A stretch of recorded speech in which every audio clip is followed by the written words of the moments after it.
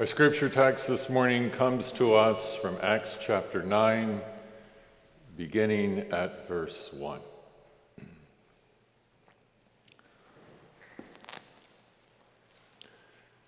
Meanwhile, Saul, still breathing threats and murder against the disciples of the Lord, went to the high priest and asked him for letters to the synagogues at Damascus, so that if he found any who belonged to the way, men or women, he might bring them bound to Jerusalem. Now, as he was going along and approaching Damascus, suddenly a light from heaven flashed around him.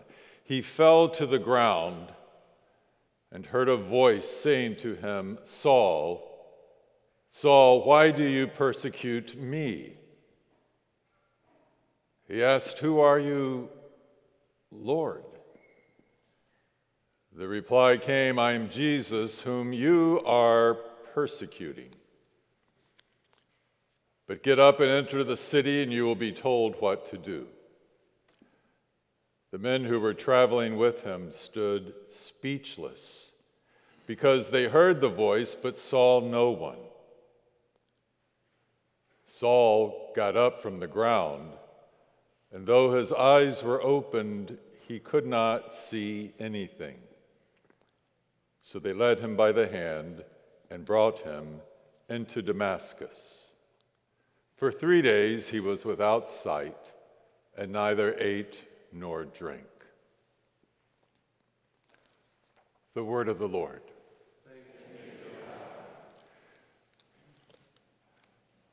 Holy God, as once again we place our lives in front of your open word, we ask that your Holy Spirit would bring us into it all the way onto this road to Damascus, that we too might encounter more of your light than we know. For this we ask in the name of Jesus Christ, the way. Amen.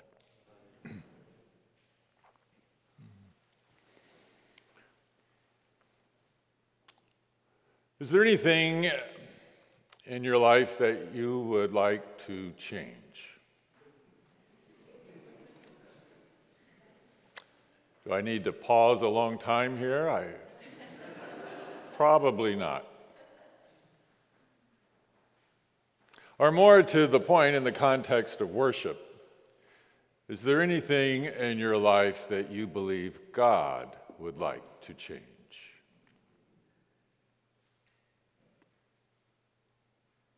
The changes that we come up with our own usually involve things like moves to new places, new degree programs, new jobs, new exercise or diet programs.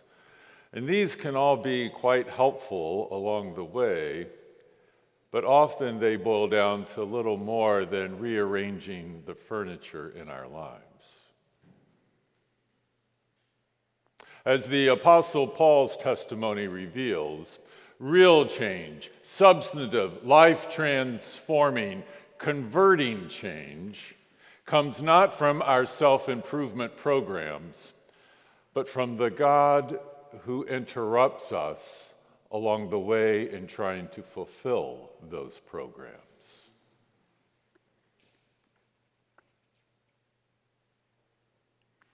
Saul of Tarsus, as he was known in his earlier days, grew up in the Roman province of Asia Minor, surrounded by Gentiles, which had to be challenging. But he coped with these challenges by devoting himself to his faith. Eventually, he made it to Jerusalem, where he studied the Torah under the eminent scholar Gamaliel. He became a Pharisee. He got a job with the religious establishment. His job was to make sure nothing changed. Why do so many people want that job?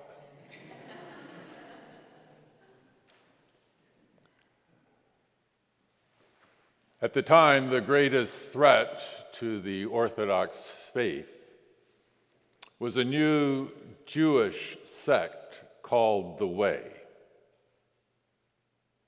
The founder of this sect was a Galilean rabbi named Jesus, who had been crucified by the authorities, who thought with that death they had put an end to the threat.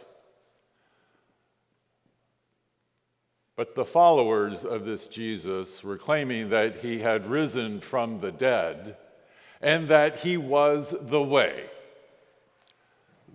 to God, the way back to who we were created to be, the way ahead to justice and peace. After Pentecost, thousands of people became followers of this Jesus in the Way. And this new movement threatened everything that Saul held dear, everything that he had worked hard to learn and to protect and to cherish. And so he was determined to put a stop to it. In the previous chapter, in Acts 8, chapter 3, we are told that Saul was ravaging the church by entering house after house, dragging off both men and women and committing them to prison. And now word was that this new heretical movement had broken out in Damascus. And Saul got the authority he needed to go to Damascus and hunt down the new believers there as well. Well, you know what happens next. On the road to Damascus, en route to helping out God, along the way in his mission to do what he was sure was right, Saul was blinded by light. And as he fell to the ground, he heard a voice from the heavens saying, "Saul, Saul, why do you persecute me?"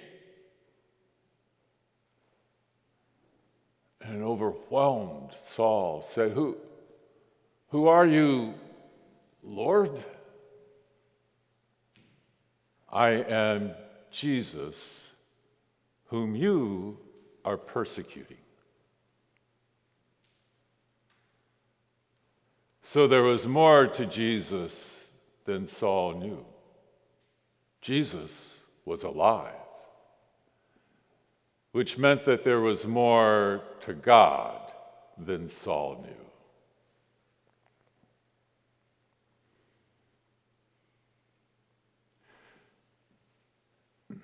Notice that this is not the conversion of a penitent sinner.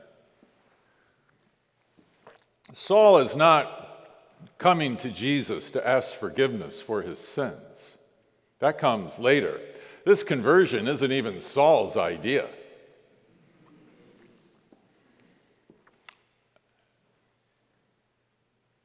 That's probably the most important thing to remember about real, authentic change or conversion. It comes as God's idea. It would be too terrifying to originate with us. And there's nobody that God likes to convert more than religious people. Those who like to hang around houses of worship, who have studied theology. Those who are good people, hardworking, committed, zealous, missional, and wrong.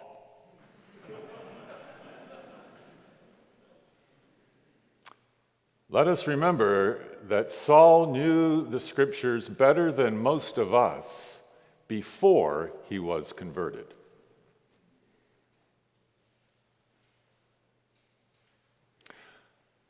The majority of us can muster up enough humility to admit we are not always right. But the hardest place to confess that we are wrong is when it comes to our vision of God. I think that's because we are made in the image of God and we know it.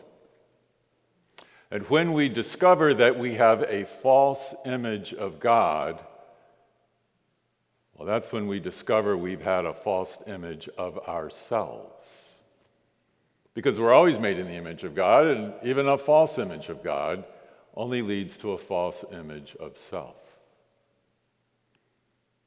Angry people always believe that God is really torqued off too. Those who have trouble with trust issues have grave doubts about the faithfulness of God.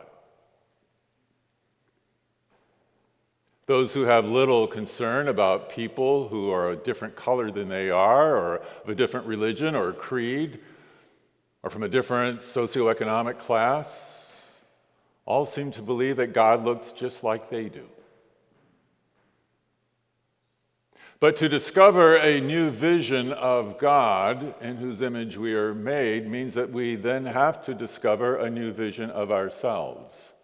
Or to put it differently, if you want to make changes to yourself, you're not going to be able to do that until your vision of God changes first.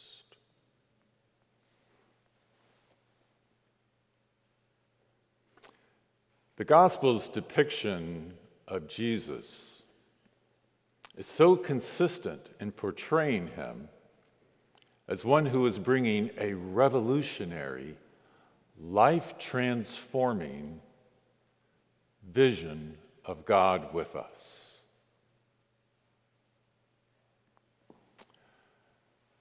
And as Saul of Tarsus discovered, encountering this vision, the newness of it is it's blinding. It's so overwhelming, you might as well change your name.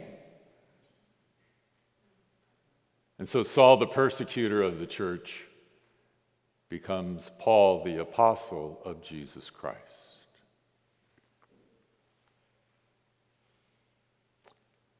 That's conversion.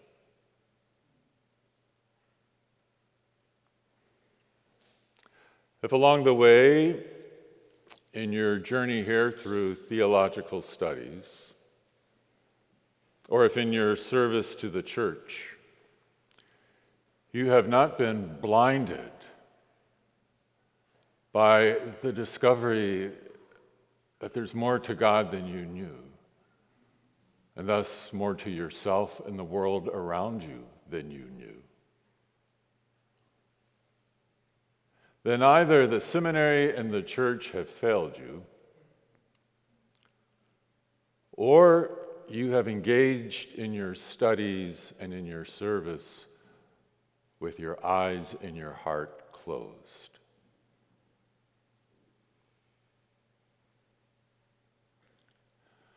And whenever we reassure ourselves that we have already been through that experience, and now we understand God and ourselves and the world around us, that is always an unintended prayer to ask God to bring you back to the Damascus Road, where there is still more conversion waiting to unfold for you. Because there's always more to God than you know.